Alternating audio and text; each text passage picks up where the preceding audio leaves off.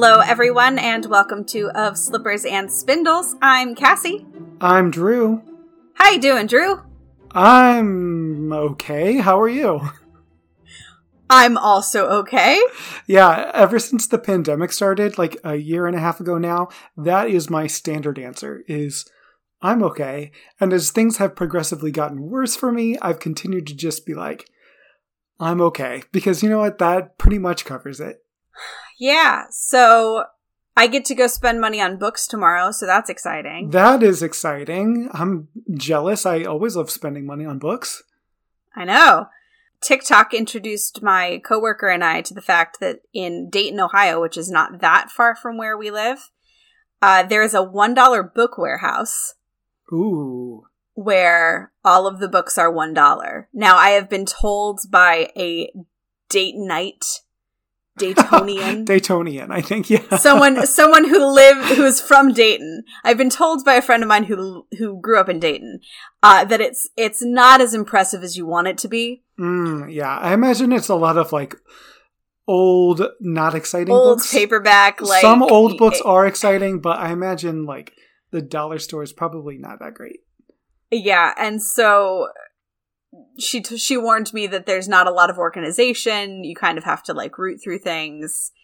But there's also a half price books in Dayton, so if we don't have much luck at the $1 book warehouse, we will have lots of luck at half price books because I love half price books. Yeah. I have never been to one until I moved to St. Louis, and there's a bunch of them here and one not far. So it's like a new experience for me going to half price books.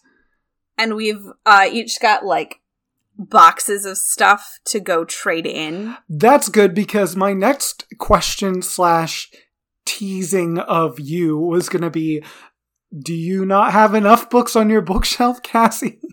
I never have enough books on my bookshelf, Drew. I mean, honestly, okay, do I own every anonymous pen pal novel ever written yet? No, I don't. Therefore, there's room to be spared.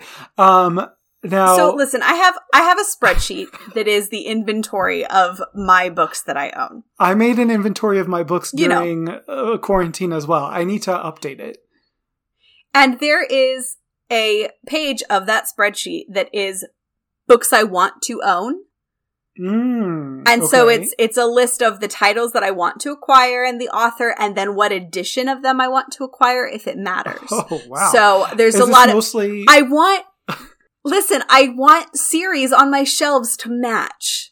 I understand. That makes sense. So it's like I need this book, but I need specifically like this paperback edition because that's what all of the rest of the series that I own is. And so that is a very helpful spreadsheet for me to have at my fingertips when I go to some place like Half Price Books. Because then I've got a checklist that I'm looking for. Is this mostly like classics that you want to own, or is it mostly like matching up like series like you said? It's a little bit of both. And it's books that I've read like from the library that I like enough that I'm going to reread them in the future. So I'd like to own a copy. Yeah. Because I recently got into TikTok and started making book reviews on TikTok. I haven't for a while because I've been moving. But I'm not I don't understand these book reviewers on TikTok who are like constantly going to the bookstore and dropping like $50 on these brand new hardcovers and bringing them home. And I'm like, I don't have the income for that. Yeah. I mean, a lot of them are considered influencers, so I think they get discounts and free books and stuff like that. But I have a love-hate relationship with BookTok. Like sometimes That's fair. I'm on there and I'm like, yes, I'm enjoying this. I love hearing people's opinions. But most of the time I'm just like, ugh. It's the same 5 books over and over again a lot. If I see one more person, look, I enjoyed Red, White, and Royal Blue. I enjoyed The Song of Achilles. These are good books, but there are many other books out there. Yeah. So I have to, I bargain shop for books. We've got a used bookstore in my town that I can occasionally find some neat things at. Barnes & Noble's clearance shelves are like chef's kiss. I love them because they will take books down to $3 or $4 a piece. And I can usually get things like a year or two after they've come out from those shelves for pretty cheap. So I bargain hunt, which is why I love half-price books and why I'm excited about the $1 Book Warehouse, even if I don't find a lot. It'll be kind of cool to look through. So I'm looking forward to it. Yeah. Well, before we started, I just wanted to take a moment to, I guess, apologize for my voice lately. I know. It's just, as I've been editing the episodes and I hear myself back, I'm like, oh man, I am not talking as nearly as clearly as I was before. And I was never a super clear talker to begin with. And just, I think everything I've been going through with my health over the past 6 months or so has really just deteriorated my voice. And unfortunately, in a podcast, voice is the medium that we're dealing with here. So I'm going to do my best to, I've been drinking teas and doing the vocal exercises that we used to do when we were in theater when we were kids. I sang a bunch of Mommy Made Me Mash My M&Ms this morning. So I'm trying to work my voice back up to being, stronger. But, for now we just have to deal with it. I think I hope the listeners are happy enough to have us back that they don't mind. I hope so too. I mean, the whole point of this is just to have fun anyway. That's always just been the point of it for me and you. So, Yeah. So if you're listening and you do mind, keep it to yourself because we don't care. That's okay either way. I understand if you're annoyed by my weaker voice. But anyway. Yeah, so let's talk about a book. Let's talk about Specifically, a book. Let's talk about Red by Liesl Shurtleff. I enjoyed this book. I have now read all 4 of Liesl Shurtleff's middle grade fairy tale novels. I think this is my second favorite. I think Grump is going to hold number 1 for me. But this one was really good. I liked this one a lot. I liked it because there are so many fairy tales. There are so many. There are so many. It is predominantly Little Red Riding Hood, but there are so many others. Yeah. Plugged in here and there throughout. And I like the richness that kind of lends the world. Mm-hmm. And I like recognizing some of the more obscure ones, ooh, I know what story that is. Yes, yeah. So as we go, of course, we will point them out. We'll mention here and now, this is not a spoiler-free podcast. So if you want to read Red by Liesl Shurtleff before you listen, go for it. It's a pretty easy read. I think we both each read it in a single sitting. Yeah, it did not take me very long. It's middle grade. It's not super complex, so it reads pretty quickly. Yeah, the story is, the plot itself is actually kind of complex, but the writing itself is very simple, so you can follow along with where they're going pretty easy. Yeah, so we meet in the first chapter, we meet Red, and we're kind of introduced to this idea that in this world, your name kind of directs your destiny, in a way. Yeah, so this is something that is a theme throughout these books, and I don't think it holds true. I think she tries to make that connection, but it never quite works. I wish she'd done a little bit more with it. I think it could have been more solidly implemented. Yeah, I actually think Red is maybe the one that does it the best, because she's got little connections where so Granny is the Witch of the Woods and Granny can perform magic, and Red has inherited that ability, but she's not really good at it. And the one thing that she is really good at is fire magic. So there's that kind of connection with the color red, and a character's remark, I think in this book and definitely in Rump, because Red appears in Rump as well, that she has a bad destiny, or her name implies that the color red is the color of fire and hatred kind of, and so she's seen as this person who's marked for a bad destiny. And it's okay, I kind of see it, but I don't know. I think if you're gonna set that up as the premise for your world, I really want to see you go there. And I don't feel like she ever goes there. That's fair. That is fair. But we meet Goldilocks later on, and she's named Goldie, so she's got a connection to finding things that are golden, which is a little... Right. Like, I get where she's going with it. I totally get where she's going. I just feel like she never gets there. Okay. That's fair. And I haven't read the other two, so I don't know how well this carries over. Yeah, I think it's a cool idea, especially for a fairy tale world. Like, if you got to Cinderella, which she never wrote a Cinderella book, but you could see how, like, her name is Cinderella, so she was destined to end up as this Cinder character who ends up with Ella, like the end of her story and the end of her name is her being, you know, this very famous feminine icon. Like, I think that could be interesting, but I don't know. That's fair. Anyway. But yeah, we're introduced to this character and her grandmother, and she has this magic, and she always really wanted to be able to do magic like her granny could, but it always goes wrong. And she gets disheartened, and then one time her spell goes wrong, and she actually ends up hurting her grandmother. And at that point, she's like, nope, I'm done. I'm never using magic again. It's not worth it. I can't do it right. I just hurt people. So no more magic for me. Yeah, that's right. So she one day is like going to see Granny, and she meets a wolf, and she can sense that there's like a complexity to this animal. She's got this connection to him, but she can't quite articulate what it is or why. Yeah, early on, like in the first chapter or two, Liesl Shurtleff does a really good job of setting up some of these key elements of Little Red Riding Hood. You've got this whole thing with Red has this connection to animals. She can understand what the meaning behind the sounds that they make. So it's not really like talking to them exactly, but like she can hear them and she can understand them.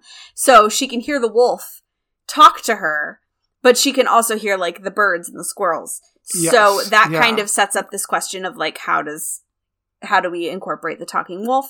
I love what she's done with this path through the woods. So it's not like don't stray from the path, it's don't stray from your path. Little Red Riding Hood has a magic path that guides her through the woods safely to her grandmother's. And it's a spell. Right. So it's it's a path that like no one else can see it unless they're with Red. Yeah, and I really liked that. Yeah, it's very creative and comes in a cool way at the end that I really like. Yeah. And when she gets to Granny, so like she's walking on the path to get to her grandmother's house, she encounters this wolf. She gets to Granny's and there's a wolf in the bed. Oh no. And she asks the questions, and I'm reading this and I'm going, this is really early. Yeah. This is like chapter 2. Yeah, and she asked the questions like, you have big eyes, what big eyes you have, what big claws you have, and it turns out it's her grandmother wearing a wolf disguise. Yes. Which she apparently does frequently to scare away people who come to visit her who she doesn't want to talk to, which, let me just say, that's a mood. It's a whole mood. It's a very creative way of using this element of the story. It's something I don't think I've ever seen anybody else do off the top of my head. Like, Red gets there and she knows this is Granny. Like, the whole what big eyes you have, what big ears you have is like a dialogue that is like an in-joke between them.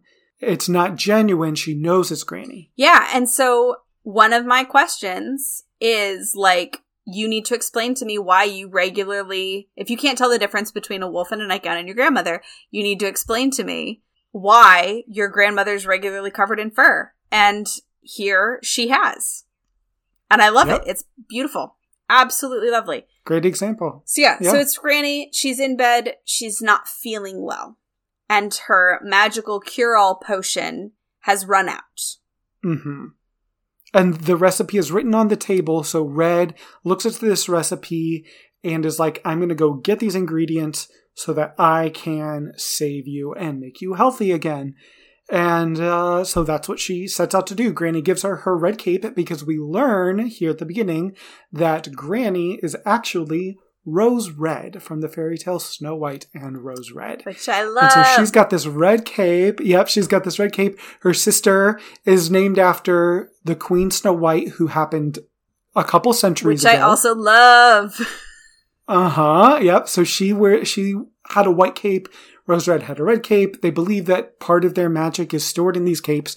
And so she gives Red her red cape to wear as she travels through the woods to find these ingredients. And I think one of the reasons I really like that connection with Snow White so well is because it's kind of weird that there are two fairy tale characters named Snow White who have nothing to do with each other. Yes. Yeah. And they say because, you know, this world is based on the idea that, like, your name sets your destiny, that people who are named Snow White after that queen, all of their destinies have to do with, like, falling asleep and apples and, like, all these little connections.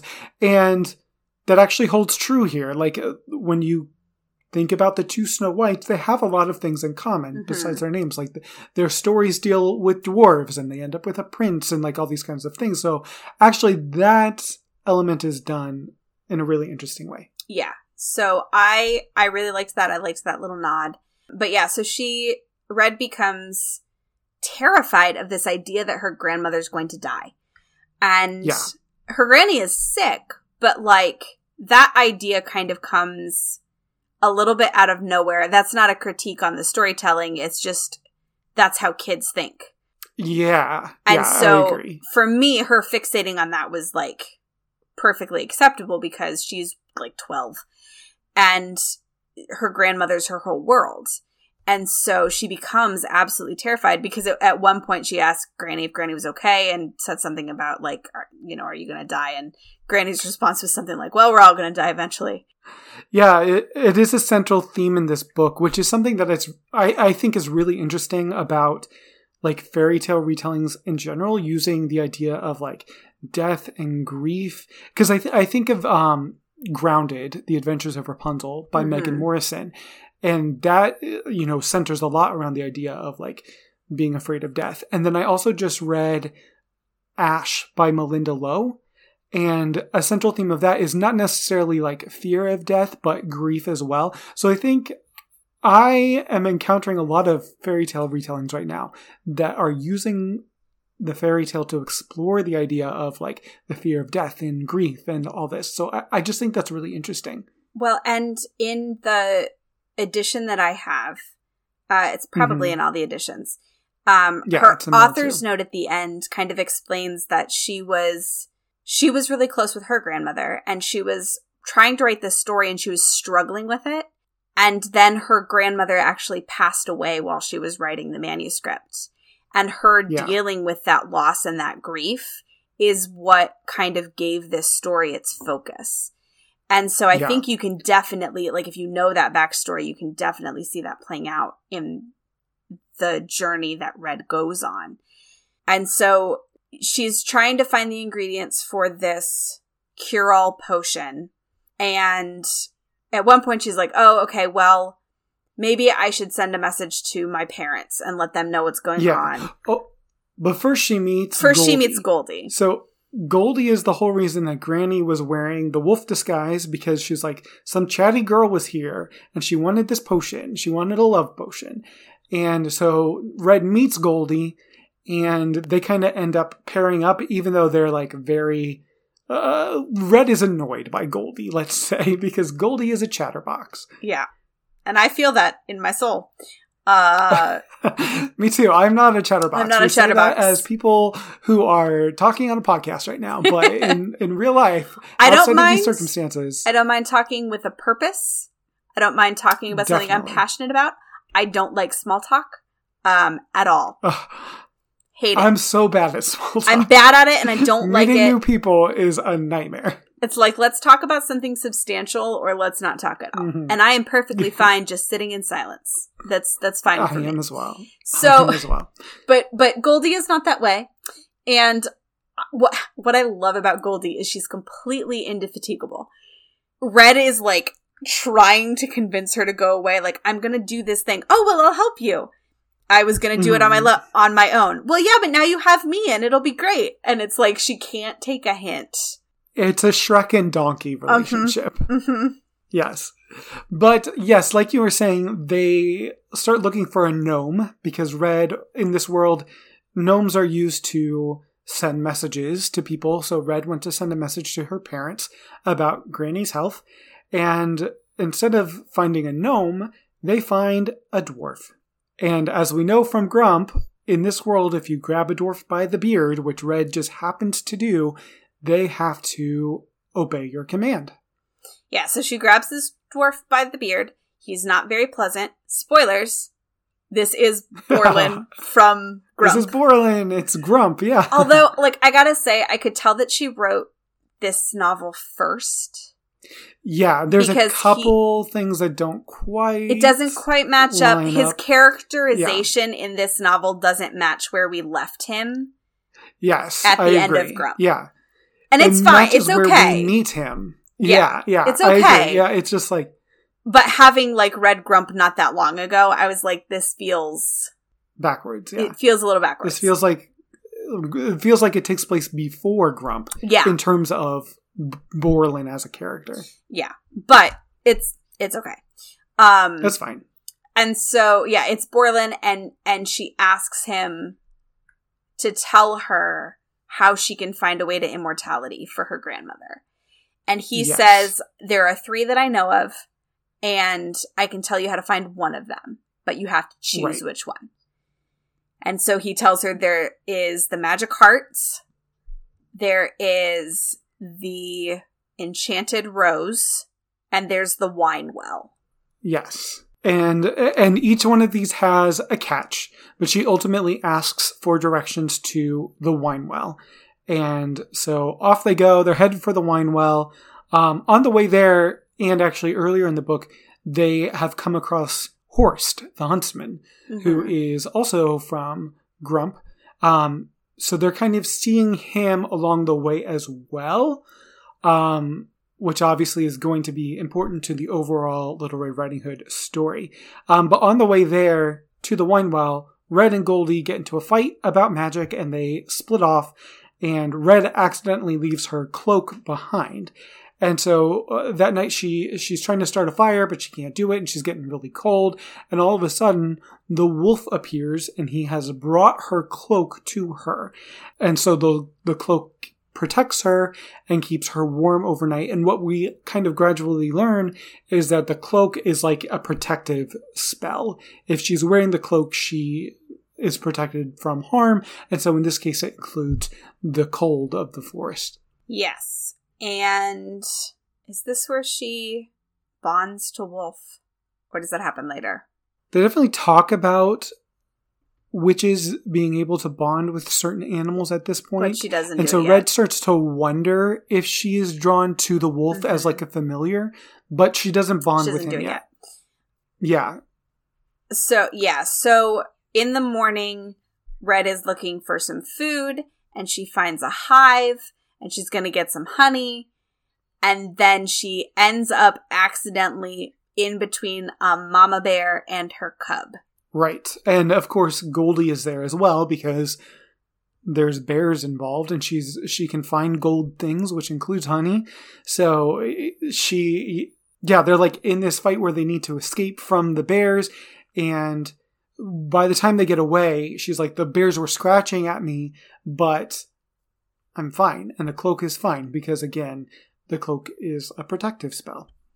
Yeah, so she apologizes to Goldie and is like, I want you to travel with me. We're going to go find the wine well.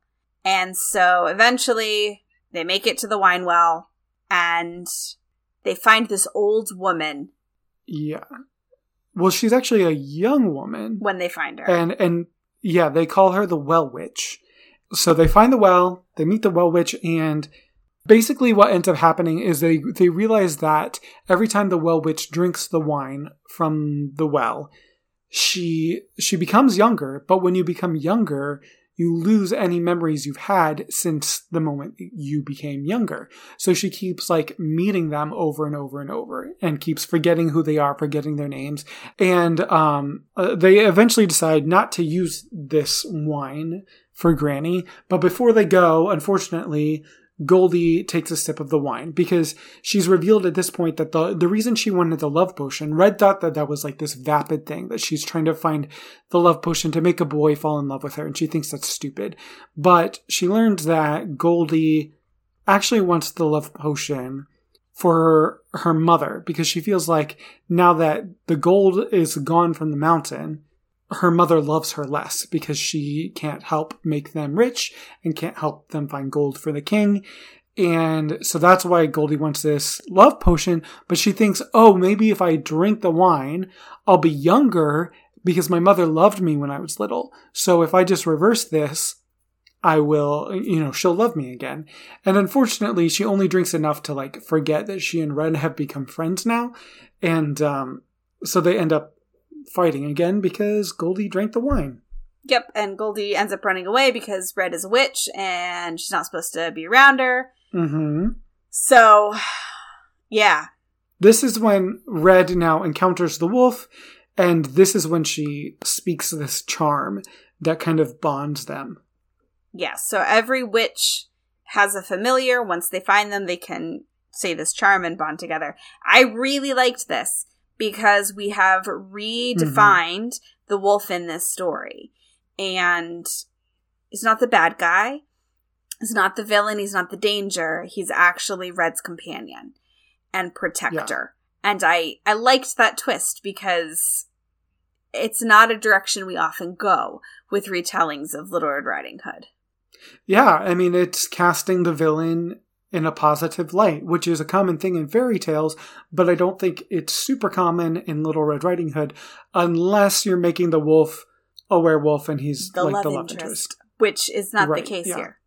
No, it's a real wolf. Yeah, and so eventually Red comes upon Goldie again, and Goldie is by the river, and there are river sprites in the river who are like sirens and want to like drown you. And Red had warned Goldie about this the first time they encountered them, but that is something Goldie has now forgotten.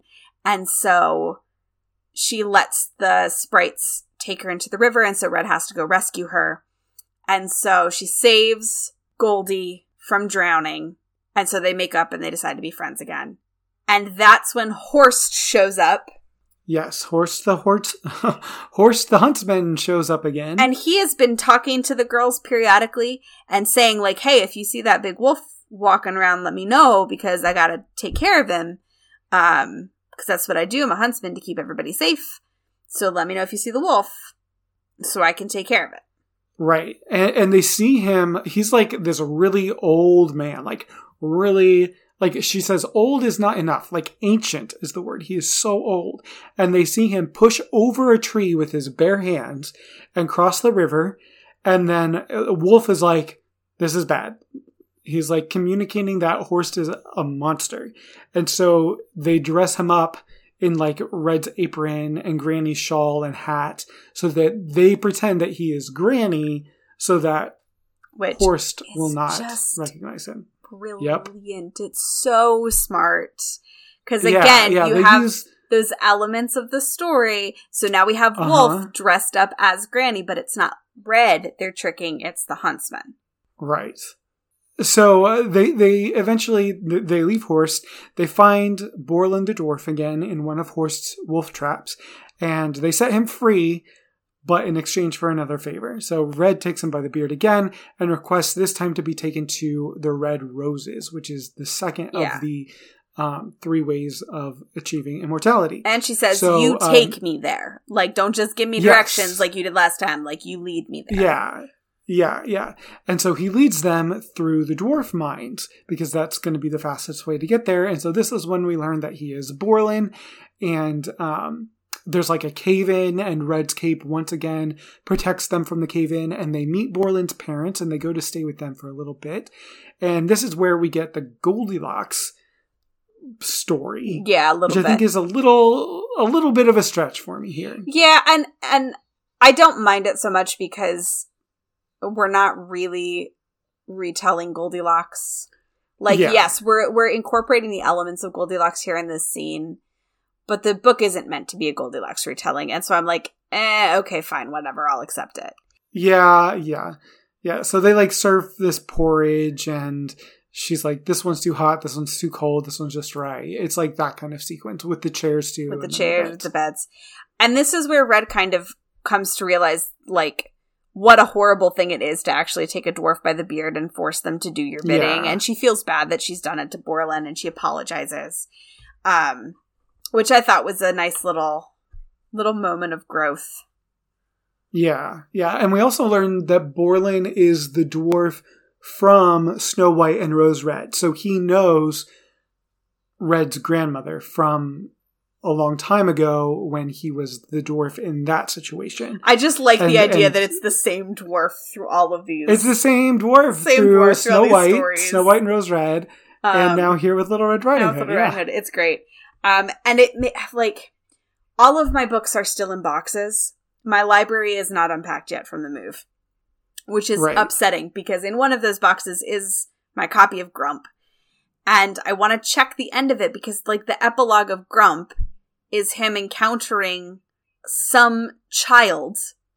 And I want to know if that child is supposed to be Granny. Oh, that's interesting. I borrowed it from the library when we did it, so I might have to borrow it again. Yeah. To check on that, because that would be cool. Because I remember the epilogue is, like, after Snow White has died. And he's out in the human world, and he gets captured by the beard, by a small child. And he's like, well, might as well go do this. Yeah.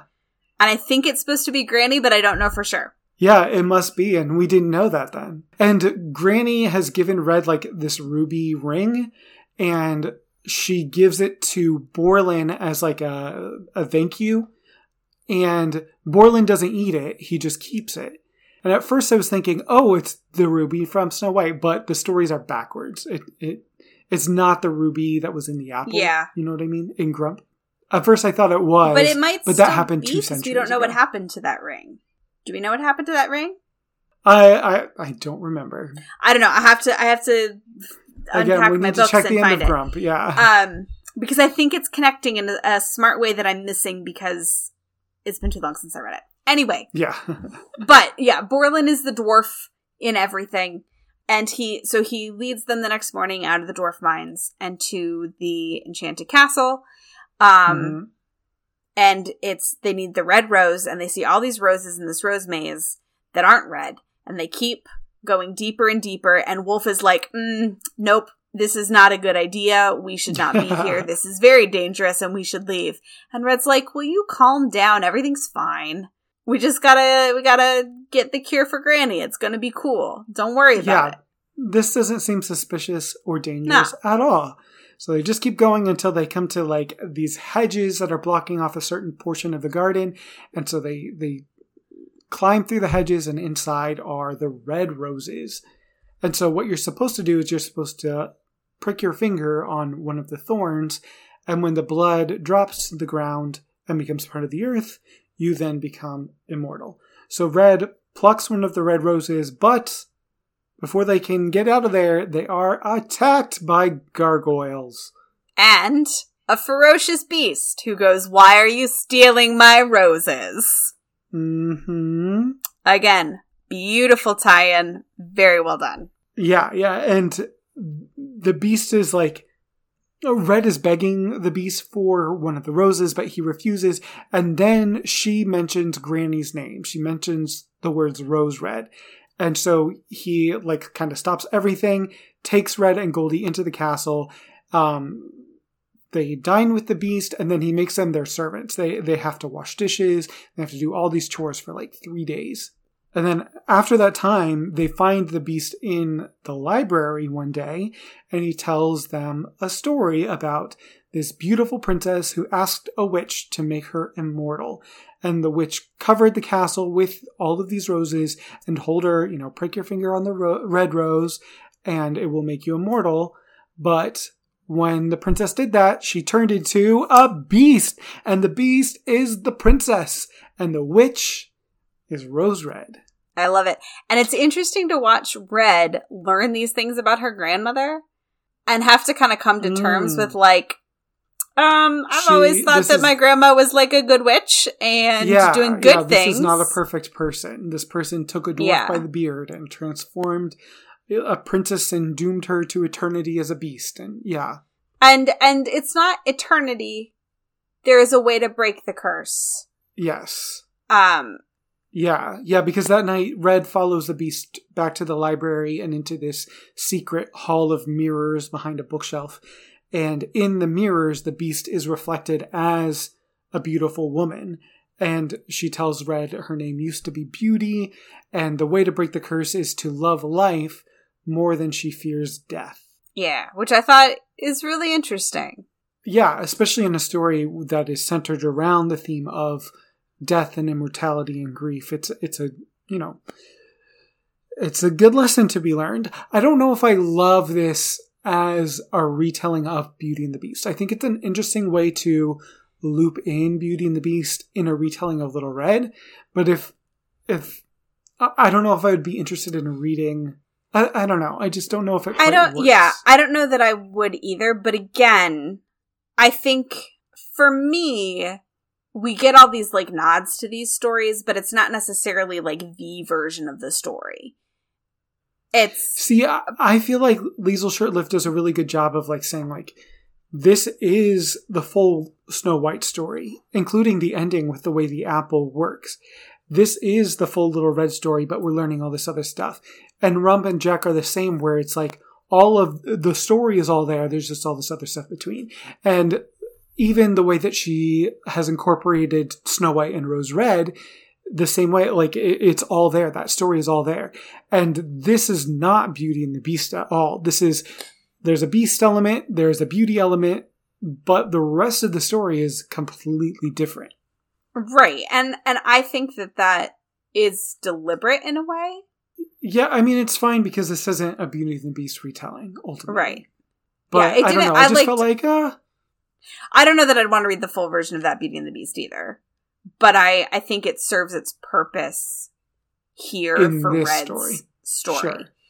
Yeah. Especially to be like another lesson about death. And this one is actually coming from Granny in a way. Yeah, that's a good point. And that's one of the things that she struggles with all the time, Red does, because all of these people are telling her, like, listen, people die. Life ends. Maybe your granny is sick enough that she's going to die, like, and that's going to happen, and you're going to have to deal with it. And Red's like, nope, I don't have to deal with it. I can find immortality, and it's going to be fine. And so she refuses to acknowledge that possibility. Yeah, and so then Goldie then arrives, because she's followed them there.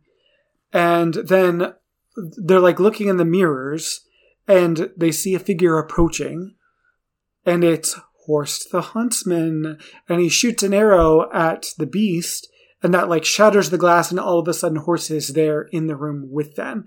And the gargoyles arrive to fight them, and they accidentally knock out Red. Yeah, and when she wakes up, she's being cared for by Horst and Goldie. And she's mad because the beast had agreed to let them go. Like, she wasn't going to keep them prisoner anymore. She had told them that they were free to leave. And that's when Horst came and was, like, attacking her, and Red was trying to tell him, like, she's not a danger, we're not her prisoners, we're free to go, please stop attacking, and he didn't listen. So, yeah, so now she's got this head wound, and they're in Horst's hut. Yeah. And he reveals now that he is Snow White's huntsman, which, if you read these books in order, you obviously would not necessarily know that yet. And he tells his story about how when he brought the boar's heart to the queen, she left him in the dungeon, and the boar's heart, she like brought it to him and forced him to eat it, and it gave him life and gave him strength. And so he was able to then escape from the dungeons, and he's continued to kill animals, and by killing them, he's able to, develop this supernatural strength. And wolves would give him like extended life for years, but in order to do that, he needs to kill the whole pack. And earlier, Red visited Wolf's den and found out from Wolf that all of his pack has been killed except for him. He's the only one left. And so that's why Horst is so determined to find the wolf and kill him, because it will bring him like eternal life. And this, of course, is the third path to immortality. Yes. The magic hearts. That's right. Yeah. It turns out the huntsman was the bad guy all along, which was not difficult to figure out. Yeah, no, it's not like a total surprise, but yeah, it's a good twist on the story. It is a good twist on the story. So they manage to get away, they escape, and they find their way back to Granny's. And at first, they get there, and there's a wolf in the bed. And at first, Red thinks that Granny is in her wolf disguise again, but it turns out it's not Granny. it's Horst. He beat them back and disguised himself as the wolf, and he tries to kill Red, but she refuses to give him wolf. And she ultimately is able to finally cast a spell. And the spell is to protect herself from Horst, and he kind of like turns to stone, and then that stone crumbles to dust, and they have defeated Horst the Huntsman. Yes. But at this point, she's very worried because she's terrified that her granny is dying because she's found her path. So she left her path when she went off with Goldie to find these immortality cures. And now she's back in the part of the woods where her path should be, but it's like spotty and it's going in and out. And she's terrified that means that Granny's dying because that means her magic is dying with her. Right. So Goldie like runs away during this fight, and she brings Red's parents back to Granny's cottage, and they are able to take Red home so she can like rest and recover from this ordeal, traumatizing event. Yeah.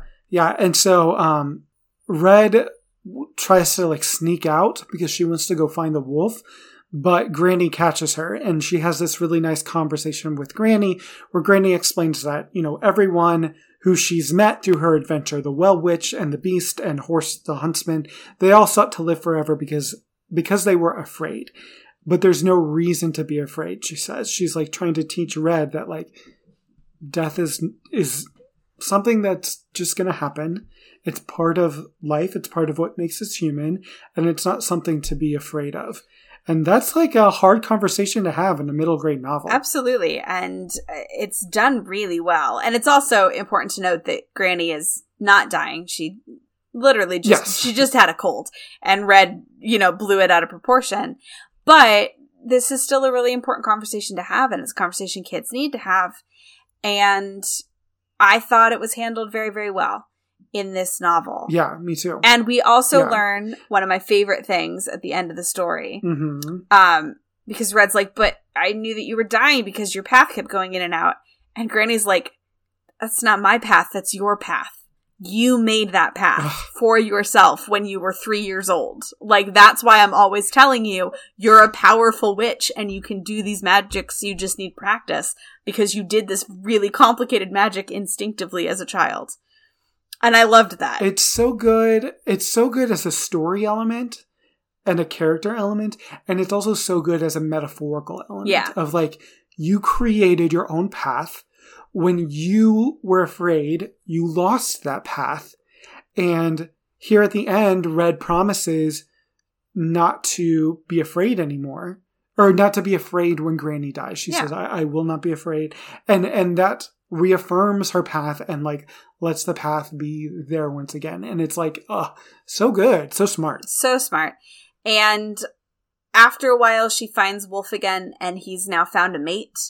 And she knows, she kind of understands instinctively that he's not her wolf. He was never her wolf. The bond will always be there, but he's not like a pet. He's not tame. He's got to go live his life. Same as she has to do. Yeah. So yeah, she finds out that the wolf gets a mate and they have children and they're developing a new pack. And, you know, she kind of ponders about like, I hope one day that I'll see the Beast again, and I hope I'll see Borlin again. But for now, she's happy to stay with Granny and to learn from her so that she, you know, will still be alive within Red when she does eventually pass. And that's the book. The story. I really liked it. I really liked this one. Yeah, I did too. I thought it used the story elements in clever ways. It kind of mixes it all up. You see like Granny dressed as the wolf. You see the wolf dressed as Granny. You see Horst dressed as Granny as the wolf. Like all that whole, you know, element of the story is there. The way they develop the relationship between Red and the wolf is really unique. Yeah. It's just, I thought it was a good one. Yeah, overall, really well done. So let's hold it up against our criteria. Yeah, let's look at it. So our first criteria is to give Little Red realistic human intelligence, make her a more developed character. I mean, absolutely. This is really well done. And she's stubborn and defiant and a little bit unpleasant sometimes. And I really love that because she's not like this perfect childhood innocence that you see a lot from Little Red Riding Hood interpretations. Yeah, for sure. Yeah. I like a sassy, sarcastic Little Red. I mean, listen, I grew up on Into the Woods, so I come by it naturally. But that is true. Yeah, but this Red is a flawed character, and I don't think she ends the book having, like, completely resolved all of her flaws, but she's resolved, like, a major thing that she needed to overcome. Yeah, absolutely. So I love the way that she's characterized throughout this novel. Me too. Our second criteria is to develop the world, answer all of your questions about the wolf. Why do they talk? Why does the wolf want to eat humans? Why is the wolf easily mistaken for Granny? All that kind of stuff. How do you feel that that was all addressed? I feel like the way that this world is built to facilitate the answers to those questions is really smart. Mm-hmm, mm-hmm. I have no lingering questions left over about that's a good point. The world and about the way that this story fits into it. She did a really, really good job of addressing all of that. Yeah. I buy it 100%, awesome. And I enjoy seeing the way that she twisted and fit things together, especially the way she put the wolf into the story. Yeah. Really well done. Yeah. Our third criteria is to include the element of deception involving the wolf and Granny, and that's definitely there. I mean, we just talked about it. It's there several times, actually. And in several different ways. Yeah, and each way is, like, unique. The first time this is Granny's way of just keeping strangers away. And then the second one is, this is our way of protecting the wolf from the huntsman. And then the third way is that this is the way that the huntsman ultimately initiates his final attack on Red and the wolf. So I think it's cool that that scene is actually there 3 different times and used in 3 completely different ways. Yeah. Well, that leads us right into our final point, which is to address that final moral of the story and look at how this interpretation has repurposed that. What do you think about that? I like the message that this book leaves you with. It's not really a message that's inherent to Little Red Riding Hood. It's definitely a message that Liesl Shurtleff wanted to put out into the world, and she used her retelling of Red Riding Hood to do it. But I think that works very well. I'm happy with that recontextualization. I feel like it's a strong message, and the story serves its purpose. Yeah, I think it's so smart to use this story, the story of Little Red Riding Hood, to examine the idea of, like, grief and the fear of death because of the relationship between Little Red Riding Hood and grandmother. That is so unique to this fairy tale. Most fairy tales are not looking at grandparents, but not all of us, but many people have to deal with that at some point in our lives. We have to deal with the idea that our grandparents are going to leave us. And so I just think that's so smart to use this particular fairy tale to look at that part of life. Absolutely. And I think that Little Riding Hood connects to it in an interesting way as well, because you do have that, like, death element or that near death element of they get eaten by a wolf and then they're fine.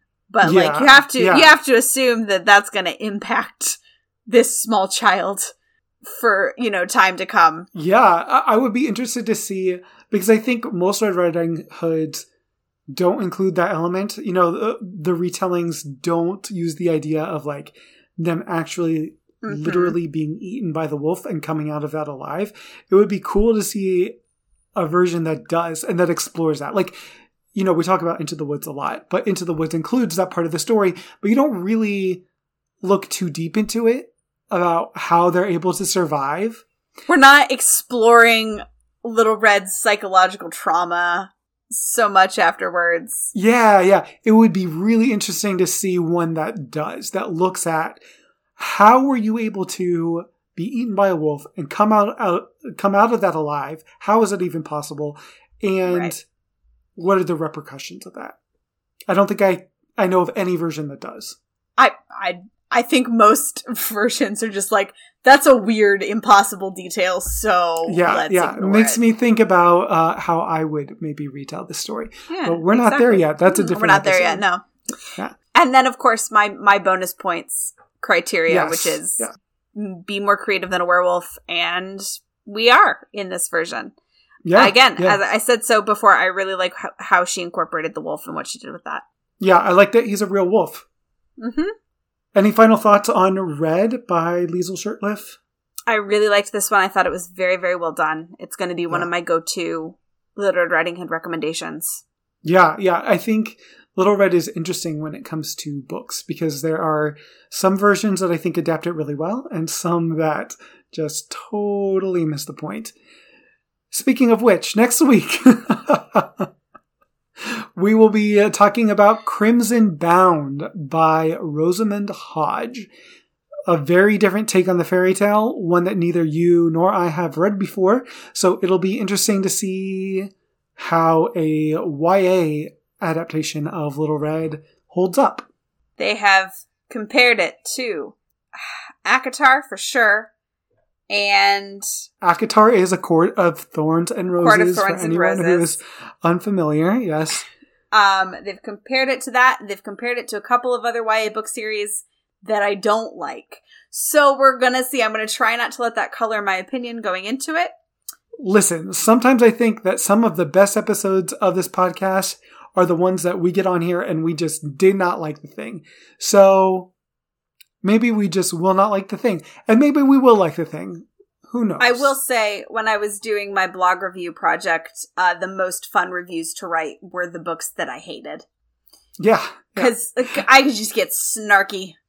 It's the mediocre books, the ones that we're like, man, take it or leave it. Those are the boring episodes. Let's either love it or let's hate it. And we have fun either way. Yeah, so join us next week for Crimson Bound by Rosamund Hodge. And in the meantime, if you want to get in touch with us, let us know what you think about the podcast. Please give us a follow on Instagram and Facebook. You can find us at Of Slippers and Spindles. If you have specific things you'd like to say to us, you can email us at ofslippersandspindles@gmail.com. Yeah, email us. We love getting emails from people. It's so much fun. We do. Yeah, and of course, if you'd like to help us out, just leave us a 5-star review in Apple Podcasts. It goes such a long way to help other people find us. And I think that's all we have for you this week. Until next time, friends. Bye. So they find the well, they meet the Well Witch, and the Well Witch keeps talking about, like, Albert or something like that. And I want to know what Albert's destiny was. What does that name mean? Right. What happens if you have a normal name?